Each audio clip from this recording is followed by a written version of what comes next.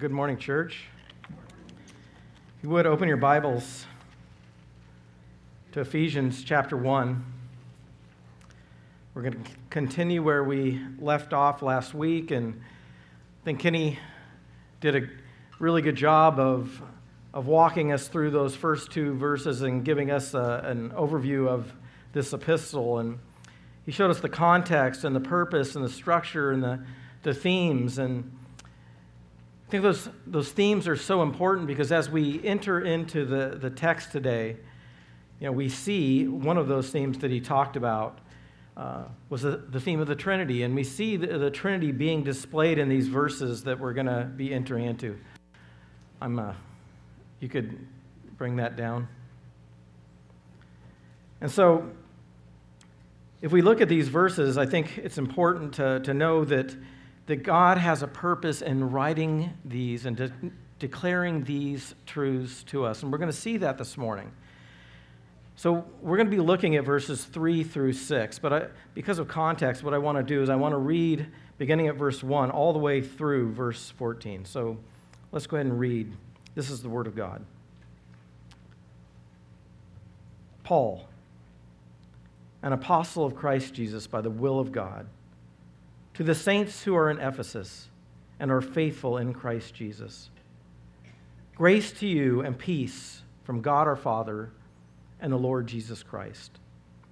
Blessed be the God and Father of our Lord Jesus Christ, who has blessed us in Christ with every spiritual blessing in the heavenly places, even as he chose us in him before the foundation of the world, that we should be holy and blameless before him.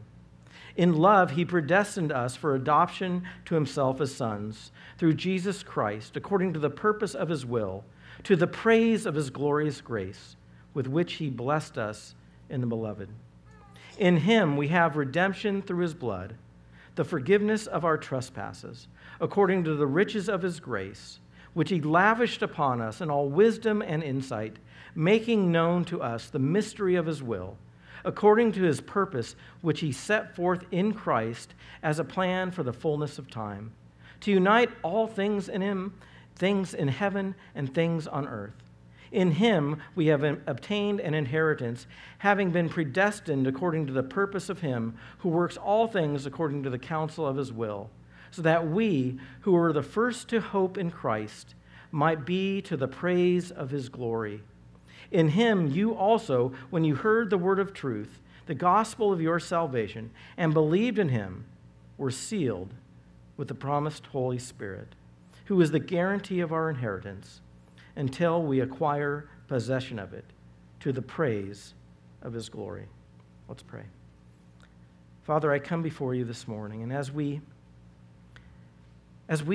dive into this section of Scripture, I pray that most of all, that you would be glorified. Lord, we see this over and over and over again in this passage, that these things that you are declaring to us are to the praise of your glory, to the praise of your glorious grace. Lord, we thank you that you have not left us in the state that we were in, that you have called us from eternity past, that you have presented us with the gospel of our salvation, that we have believed on the Lord Jesus Christ, and that you have sealed us with your Holy Spirit. Lord, we thank you that this salvation that we have is in Christ Jesus, and it's because of him that we stand here today. Lord, we love you, and we thank you for this time that we can come and read and study your word. Lord, we pray that we would be edified and that you would be glorified. In Jesus' name we pray. Amen. Well, Jeff said during his announcement that he was having a hard time maybe with grammar. And when I look back at my life, when I look back at my junior high days and my high school days, one of the things was that I struggled with English.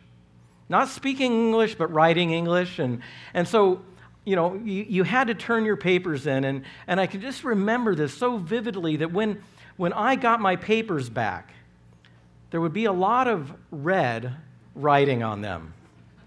And one of the things that was often said on those papers was, "This is a run-on sentence." I was really good at writing run-on sentences. But the reason I bring that up is when we look at this passage that I just read, verses 3 all the way through verse 14, that is a run-on sentence in Greek. It's 202 words long. I don't think Paul took my English classes. Obviously, he wasn't speaking English. He was speaking Greek, and he was writing Greek. But he writes this sentence, and I think he does so to dive right into this amazing truths that he's going to speak to us about. Now, when you look at that, Paul would normally, and you see this in most of his epistles, you see that Paul normally, he gives a greeting, and it's a greeting followed by a thanksgiving and prayer. But in Ephesians, you don't see that. You see the greeting in verses 1 and 2, but you don't see the thanksgiving and prayer until when? Till verse 15. And I think what Paul is doing here is he's just saying, I can't contain myself. I just want to declare to you these amazing truths that God has done so that God might give the glory and the praise that is due his name. And one commentator said this: we enter this epistle or this letter through a magnificent gateway. It's a golden chain of many links, or a kaleidoscope of dazzling lights and shifting colors. Now, and in this passage, what we're going to see today is we're going to see the blessing of election and predestination and love and adoption and holiness. And as I said, one of the themes that Kenny mentioned last week was the theme of the Trinity. And in this passage, in these from verse 3 all the way through verse 14, you see the Trinity being displayed. And in verses 3 through 6, you see the Father's plan of redemption. But it ends in verse 6 with this: to the praise of his glorious grace. And then in verses 7 through 12, you see the Son purchasing that redemption, ending with this: to the praise of his glory. And then in verses 13 through 14, you see the Spirit protecting that redemption, ending with to the praise of his glory.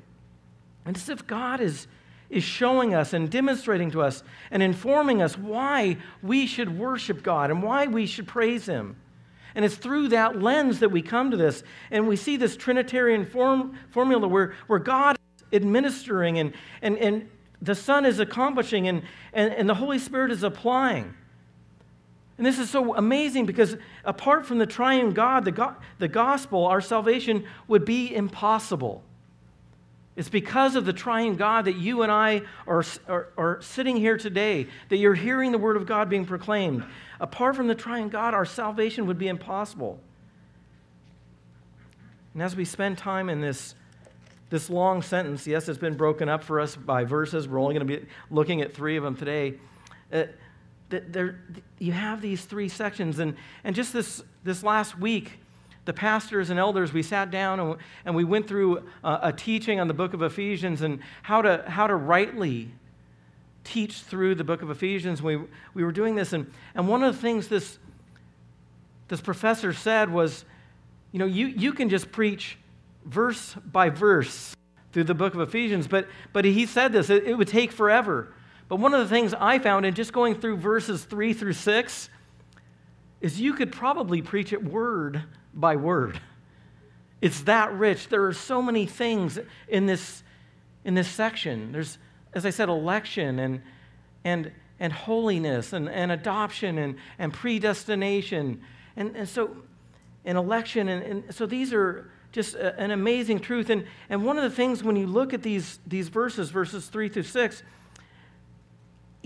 they're not necessarily in a vacuum. They're connected to everything else. In fact, they're connected to chapter 2. And in some ways, I wish Paul would have set chapter 2 before this, because he's getting to the praise and the glory before he gets to the bad news of what we were before. In chapter 2, just for instance, in verse 1, he says, "And you were dead in your trespasses and sins." We were dead. That's our condition before Christ. In verse 3, he says, "You were by nature children of wrath like the rest of mankind." I mean, this is not good news. You kind of want the bad news before the good news. Then in verse 12, he says, "Having no hope and without God in the world." That was our condition. That was our spiritual condition. And the question is that if this is our condition, what must we do? And the answer is really, in that state, you can't do anything. If we're dead, we can't do anything. We can't reach out to God. We can't call out to God. God must do something in us. No, this passage is about not what we need to do. It's about what God has done. It's about what He has done through the Father's work and the Son's work and the Spirit's work. And when we look at the Father's work and the Son's work and the Spirit's work, it leads us to a place where we say, "Praise you and thank you that you did not leave me in the grave, that you resurrected me, that you gave me life. I was without hope, but you gave me hope." That's what this passage is about. And so it brings me to our first point, the Father's provision of spiritual blessing. And Paul begins this, and it's really a doxology. It's a praise to God, and he's telling us how we are to bless him. And he says in verse 3, "Blessed be the God and Father of our Lord Jesus Christ." Blessed be the God and Father of our Lord Jesus Christ. And we begin with God the Father because He is the source. And Paul's first order is to praise, to sing hallelujahs. And this idea of blessed be God is a Jewish prayer that Paul is converting to Christianity, and he's using that in a way that is termed, and we may just say this, praise God. And sometimes I think we flippantly say that, right? We don't really think about what we are doing or saying. But Psalm 150 verse 6 says this, "Let everything that has breath praise the Lord." Let everything that has breath praise the Lord. And so we see this in verse 3, that blessed be the God and Father of our Lord Jesus Christ, who has what? He's blessed us. And that's two forms of the same word. And it means to speak well of. And so when we say praise God or blessed be God, we're speaking well of Him. When He blesses us, we know that comes in many forms. But one way is that He says you are blessed. We have this song that my wife has been playing on YouTube for my grandkids. And I'm taking a chance by actually telling you what it says. But it says, "Hallelujah, hallelujah, hallelujah, hallelujah, praise ye the Lord." And it goes on, and it says this over and over again. And then it says, "Praise, what's that?" And it says, "It's a yippee yahoo way to go, God." It's a yippee yahoo way to go, God. And as I was studying, I couldn't help it. I had to call or text my wife, "Where's that song?" But it's speaking well of Him. Blessed be God. He is blessed. He is praised. He is worthy to receive glory and honor. And I love it that my grandkids are getting this at this young age, that they may understand that He is worthy to be praised. And look at who this blessing is for. It says, "Blessed be the God and Father of our Lord Jesus Christ, who has" what? Blessed us. He's blessed us, you and I. He's obviously He's blessed Paul and the Ephesians, but by extension, He has blessed every believer. And this really speaks of a relationship. And He says, "Blessed us," that He has blessed us in Christ with what? Every spiritual blessing. Jeff asked me earlier this morning, I think he was trying to catch me. He said, So what blessings are left for us? And I said, none. No spiritual blessings are left for us. And this word in Greek means each and every and any, and it comes from God the Father. And this is important because we often find ourselves looking for blessings in this life that will make us happy and content. And the truth is we can't find the true blessing in this life that will make us happy and content. Now, there are things in this life that God has blessed us with, hasn't he? I mean, somebody said to me this morning, you're a blessed man, and I am a blessed man. I mean, I think of all that I have, that God has blessed me with a job and a family and a wife and 4 children who believe and 3 grandchildren and more on the way. And I think he's given me the church and all these things. What blessings that I have. But these are blessings of this life, and certainly many of these relationships are going to carry over into the eternal state. But when you seek these to be content, we miss what God is telling us in this passage, and that the source of every spiritual blessing is God the Father, and he has blessed us with them all of them, every one of them. And notice that that's past tense. He has blessed us. He has blessed us. These are things that we already have, and if you are in Christ, you are a recipient of every spiritual blessing, and those are found in the gifts of the Father to the Son. And that's what he does. He's saying that we are recipients of the gifts of God, the spiritual gifts of God. And now what he's going to do in the rest of these verses is lay out what those spiritual blessings are. Certainly they're more numerous than these. But he's going to lay out what the Father has done, what the Son has done, and what the Spirit has done. And so when we remember that he has brought us into a relationship, we have to start with the fact of what I mentioned earlier, that we were sinners, and that we were brought into a relationship in Christ. And we were dead, and we were by nature children of wrath, and we were without hope.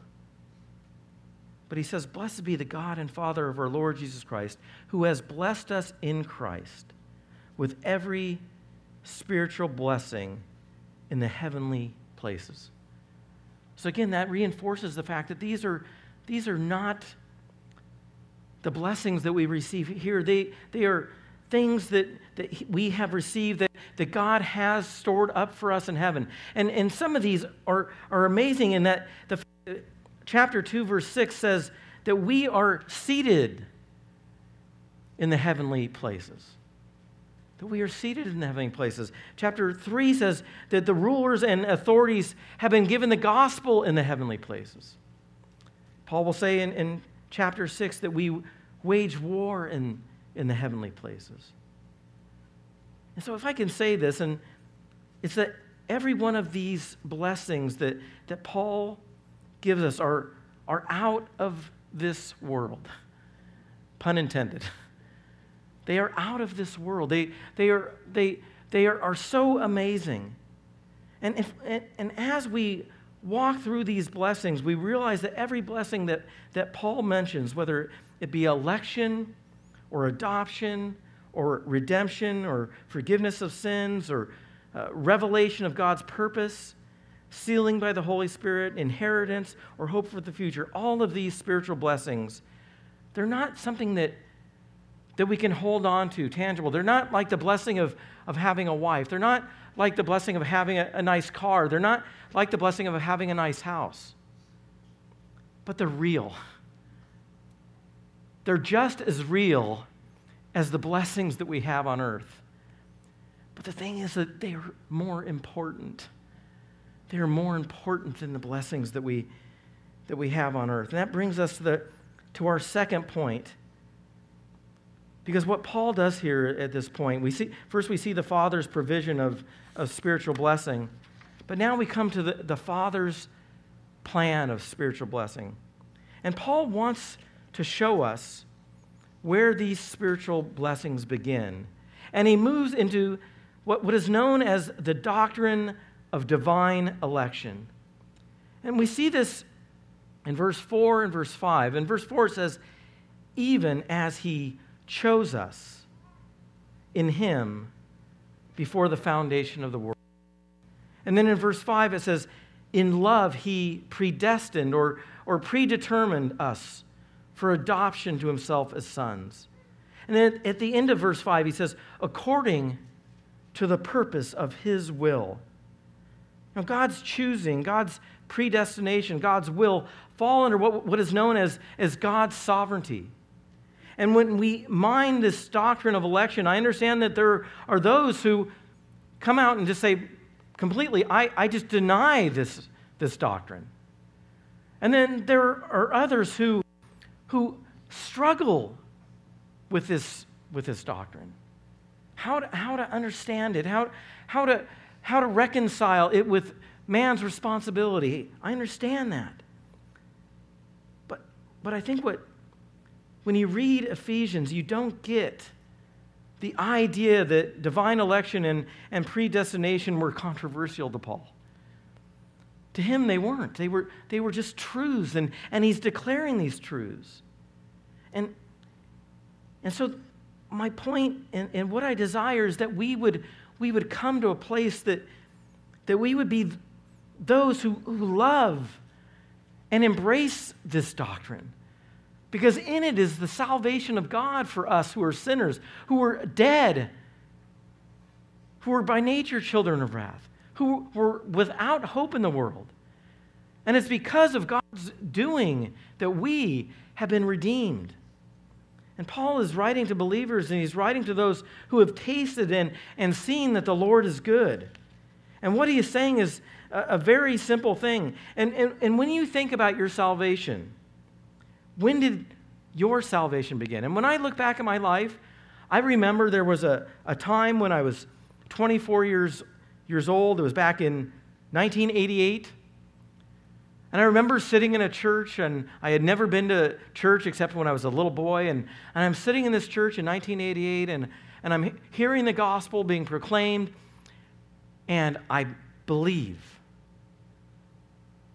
And I make a profession of faith at that time. And I think, is that when my salvation was determined? And then I think back at my life, and I look back, and I can see God's hand long before I made that profession of faith. And I look back at a time in my life when, even in the few days before I made that profession of faith, and I realized I was in a place that I felt empty and unfulfilled in my life. And I look back at a time in my adolescence when I was part of a broken family. And I think, well, when was it that God was moving me to come to himself? And I think what Paul is saying is that my election, it started before I was even born. My election started before I was even born. It started in eternity past, before the foundation of the world. He chose us in Christ. He set his love upon us. Do you know when you give thanks for your salvation, what is it that you say? You say, thank you, God. Thank you, God, for my salvation. You say, thank you. Thank you for what you've done. Thank you for leading me to Christ. Thank you for revealing yourself to me. Thank you for loving me. No, we don't come and say to him, we don't say, I'm thankful that I just had the stuff. I had the right stuff to believe. It's about me. No, it's about him. And I know we talk about these things. We get kind of caught up with, well, what about free will? What about that decision I made? What about my choice? And when we speak of our salvation, when we think it has to do with our choice or our decision, what that does is it puts a limit on what God is able to do. And it limits his sovereignty.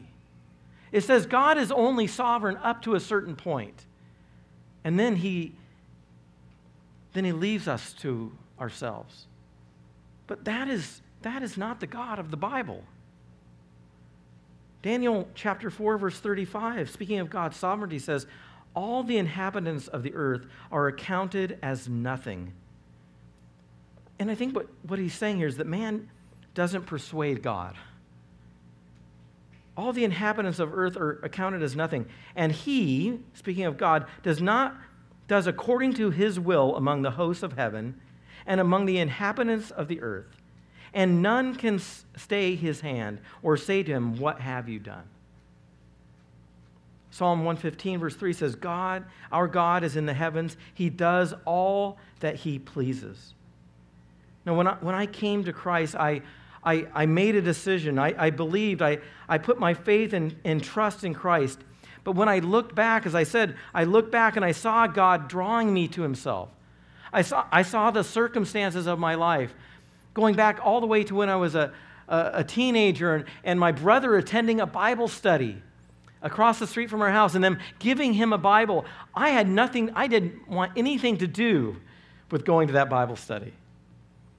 But my brother brought a Bible home. And I would read that Bible now and then. That was God's sovereign work in drawing me to himself. Jesus says in John chapter 6, verse 44, no one can come to me unless the Father who sent me draws him.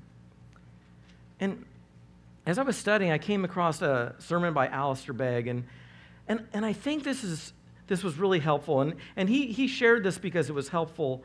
And I just want to read these things. And one of the things that he does is he said, how does someone become a believer? How does someone become a believer?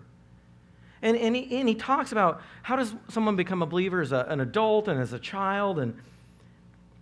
But he lists these things. And how is it that we come to saving faith? And the first one he says is this: as the truth of the gospel is presented to us, in whatever form the Holy Spirit convinces us of its truth. So when the gospel is being presented to us, the Holy Spirit convinces us of its truth. I mean, in my case, I had the gospel proclaimed to me. I had read the Bible. I had heard the presentation, and I had rejected it over and over and over again. And then that one day, sitting in that church, I heard the gospel proclaimed, and something had changed. The truth of the gospel is presented, and the Holy Spirit convinces us of that truth. Secondly, as we now recognize the truth of the gospel, the Holy Spirit enables us to apply these truths to ourselves. You've heard people say this: well, I believe that's good for you. I understand that. I understand it, but that's good for you. I remember a friend of mine when I became a Christian, and I was presenting the gospel to him, and he said exactly that. I believe,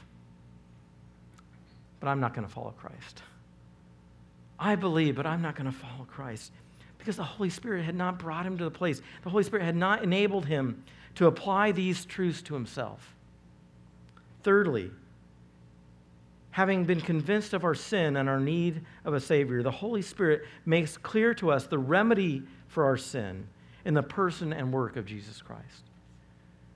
See, the Holy Spirit opens up our eyes to the truth of what Christ has done. And we come face to face with him. And then fourthly, the result, he says, is our faith is not built on human wisdom, but on the power of God. Our faith is not built on human wisdom, but on the power of God.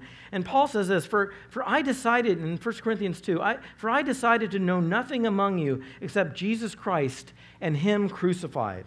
And I was with you in weakness and fear and much trembling.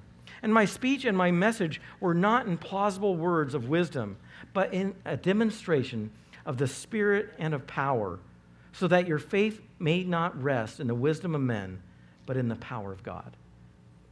See, our faith does not rest in somebody persuading us. It doesn't rest in something internally within us to allow us to believe. It rests on the power of God to bring salvation to the needy sinner.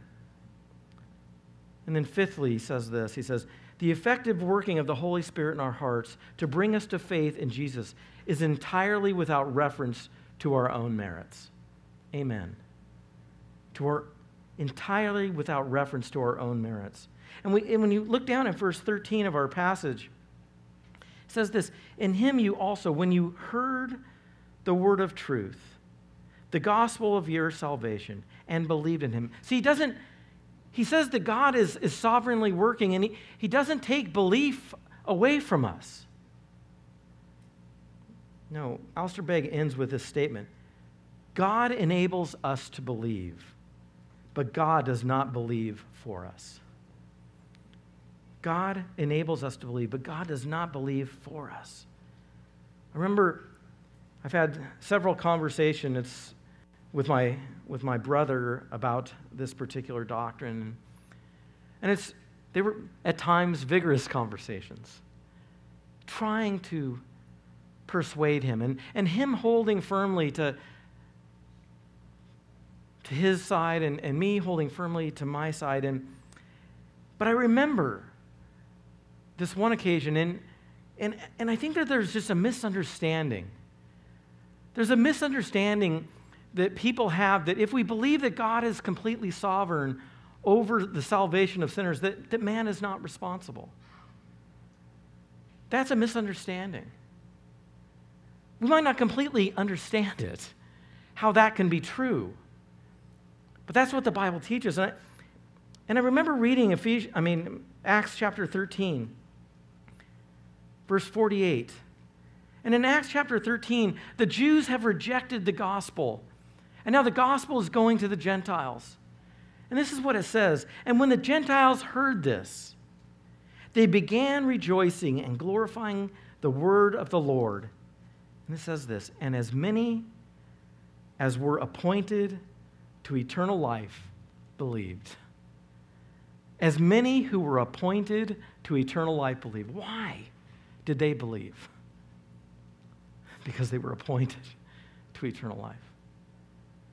And I know this is hard, but they believed because they were appointed. And so I stand here before you and I say with confidence that every one of us who has placed their trust in Christ will say that they owe their salvation to him. It's not something that we come up with. It's not an afterthought in the plan of God. No, God has predestined us. He's elected us. And when we look at these spiritual blessings that we looked at in verse 3, that believers have in Christ, they are declared in verses 4 through 14. And the first is that God chose us before the foundation of the world. And the difficulty in accepting divine election or what we call sovereign grace or God's choosing is not in our ability to understand it. I think we know that. We can understand it, but it's a challenge at times for people to accept it. And I can say when I was a new believer, I did not accept it. It was a process of studying Scripture and seeing the truth. And we have to understand that we don't completely understand it, and our human logic doesn't allow us to fully understand it. God's word says the secret things belong to the Lord our God, but the things revealed belong to us and to our children forever. No, God has revealed these truths, and I like what this one commentary said. Human logic cannot harmonize divine sovereignty and human responsibility, but both are equally taught in Scripture. Neither should be adjusted to fit the parameter of the other. They form an antinomy that eludes our best attempts at explanation. I want to recommend a couple books. One is Arthur Pink, Sovereignty of God. I read that years ago, and another is by D.A. Carson, Divine Sovereignty and Human Responsibility. And what you see in Divine Sovereignty and Human Responsibility by D.A. Carson, what he does is he walks through the whole of Scripture, showing us how these two things run parallel, that God is sovereign and man is responsible. And so, as that theologian said, neither should be adjusted to fit the parameters. Pink says this, that we have to hold these two in tension. He actually uses this illustration, and I've used it before, that it's like a rope going over the top of a pulley, and we have to hold on to these two ropes to hold ourselves up. And if we let go of one or the other, we will crash. So we hold on to these truths. Albert Lecky says this, the fact of election is taught in our Bibles, whether it be in respect to angels, Israel, or the church. And though there may be much about it we cannot understand, we humbly and worthily accept the truth of it. And that's what we have to do. And brothers and sisters, I'm not telling you that I fully understand it, but I rejoice in it because my salvation depends on it. If it was up to me, I would be utterly lost. One of the things we do is we struggle with these doctrines sometimes. But one of the things, several of the songs that we sing speak of the doctrines of grace. They speak of the doctrines of grace, and we don't have a hard time singing them at all because we know in our hearts that they are true. I mean, one of my favorite songs is what, Jeff, you know this, He Will Hold Me Fast, right? He will hold me fast. Why? Because it's the doctrine of grace that if it was up to me and myself, I would be lost. Another song that I love is All I Have is Christ. And we sing these songs and we rejoice in these songs. That song says this, I once was lost in darkest night, yet thought I knew the way. The sin that promised joy and life had led me to the grave. I had no hope that you would own a rebel to your will. And if you had not loved me first, I would refuse you still. But as I ran my hellbound race, indifferent to the cost, you looked upon my helpless state and led me to the cross. That is the sovereign work of God drawing you to Himself. And we sing that. We don't have a problem with it. Oh, these are God's truth. And verse 3, blessed be the God and Father of our Lord Jesus Christ, who has blessed us in Christ with every spiritual blessing in the heavenly places, even as He chose us in Him before the foundation of the world. And what was that purpose? That we should be holy and blameless before Him. And this really is our beginning of our third point, because it's one of the purposes that God has made in electing us to Himself, that we should be holy and blameless before Him. And I really think that there are two parts to this. There is sanctification and there is glorification. And in this life, we know that we are called to be holy and blameless, and God is making us holy and blameless. And someday when we will stand before Him, we will be glorified. And we're in this process, and we see this, as Paul declares in verse 1, that we are, what? Saints.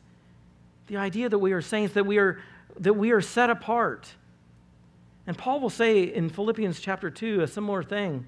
In verse 15, he says, that you may be blameless and innocent, children of God without blemish, in the midst of a crooked and twisted generation, among whom you shine as lights in the world. You know, we're told to let our light shine before men in such a way that they see our good works and glorify our Father in heaven. And Paul says here that we should live in such a way among a crooked and twisted generation, among whom you shine as lights in the world, and we should live holy lives.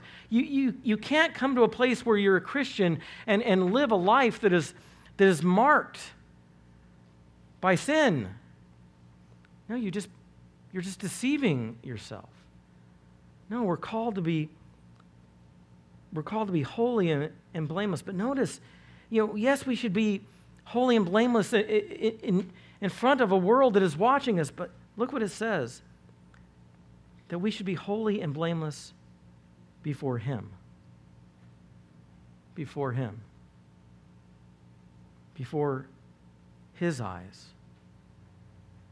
He's the one in whom we have to do. He's the one that is with us always to the very end of the age.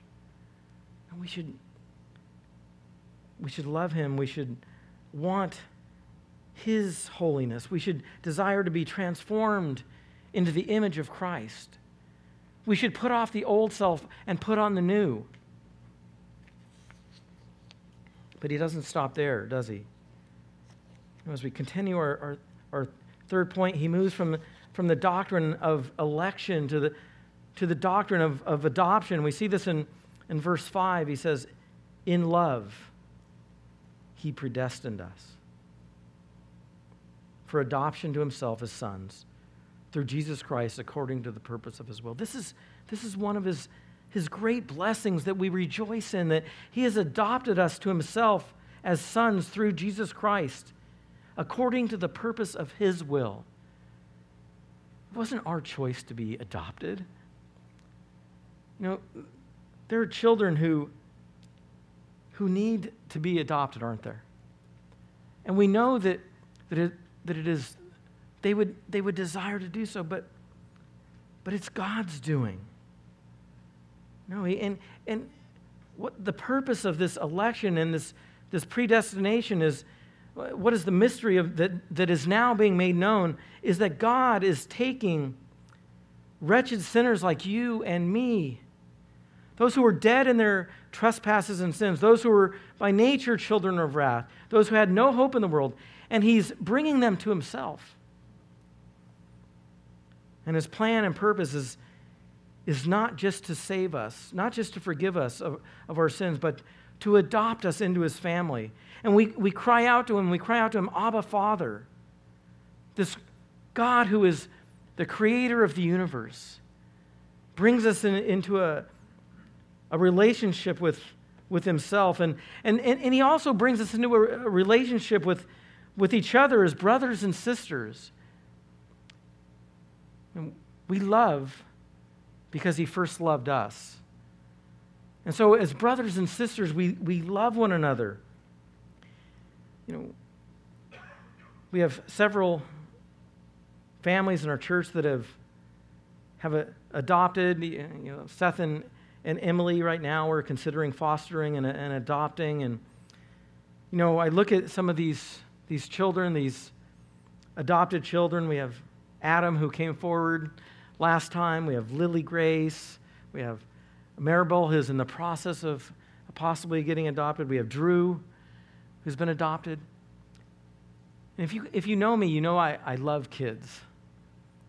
And I think that these kids are so amazing. They're wonderful. They're amazing. And I look out at you as our congregation. You know what I think? You're amazing too. But it's not because of you. It's not because of you. It's because of what God has done. John Piper, he says this. He says, we were not cute orphans. We were not cute orphans, but enemies in rebellion against God. That is who God decided before the foundation of the world to adopt. Romans chapter 5, verse 6, for while we were still weak, at the right time Christ died for the ungodly. Romans chapter 5, verse 10, while we were enemies, we were reconciled to God by the death of His Son. Piper goes on, so our adoption is not based on our being worthy or cute or attractive. It is based on the free and sovereign grace of God, planned before the world and bought for us by the blood of Christ. No, and we are adopted, and because we are adopted, we are heirs because of what Christ has done, and we have been brought into a relationship. And Romans 8, verse 16 says, by the Spirit himself bears witness with our spirit that we are children of God, and if children, then heirs, heirs of God and fellow heirs with Christ. Do you understand that Christ has not only saved us and redeemed us, but he's made us part of his family, and we are fellow heirs with Christ, and he has prepared for us before the foundation of the world his kingdom, and someday we will take hold of that. And you notice in this passage that he speaks of every spiritual blessing, and then he begins to lay those spiritual blessings out for us: election and predestination and adoption. And now we come to our last point, and it's really the result of all that Paul has declared in verses 4 and 5, and it's the Father's praise for spiritual blessing. And we see that in verse 6. And it says this: all of this is to the praise of his glorious grace, with which he blessed us in the beloved. Notice that last word. If you're using an ESV, you'll notice that it's capitalized, in the beloved. Speaking of Jesus Christ. One of the themes that Kenny mentioned last week is that we are in Christ. We're going to be seeing that through the book of Ephesians, that we are in Christ. And because we are in Christ, we have the ability to praise him for his glorious grace. Now, he's speaking of Jesus Christ, and he's speaking of what he has done, and these truths that he's laying us for us, the truths of what the Father has done, the truths of what the Son has done, and the truths of what the Spirit has done, bring us to the place where we praise him for his glorious grace. Again, John Piper, speaking of this verse, says this: this takes your breath away. This takes your breath away. Before the foundation of the world, before there were any human beings who had sinned, before any human needed to be redeemed, God planned that the goal of creation and providence would be to the praise of the glory of his grace, and that this grace would come to people through the forgiveness of trespasses, through the blood of the beloved Son of God. In other words, not only was grace for undeserving people planned as the capstone of God's glory, but God planned for grace to be expressed through the blood being shed by his beloved Son for the trespasses that he never committed. What a glorious truth. That God, before the foundation of the world, would elect us to salvation, elect us to adoption, to do so because of nothing that we have done. That should take your breath away, brothers and sisters. To know that you are undeserving, and yet God in his grace has redeemed you. That the Father would send his beloved Son to be the sacrifice for our sins. That in eternity past he set his love on us. That he would bring us into a relationship with himself and with his Son.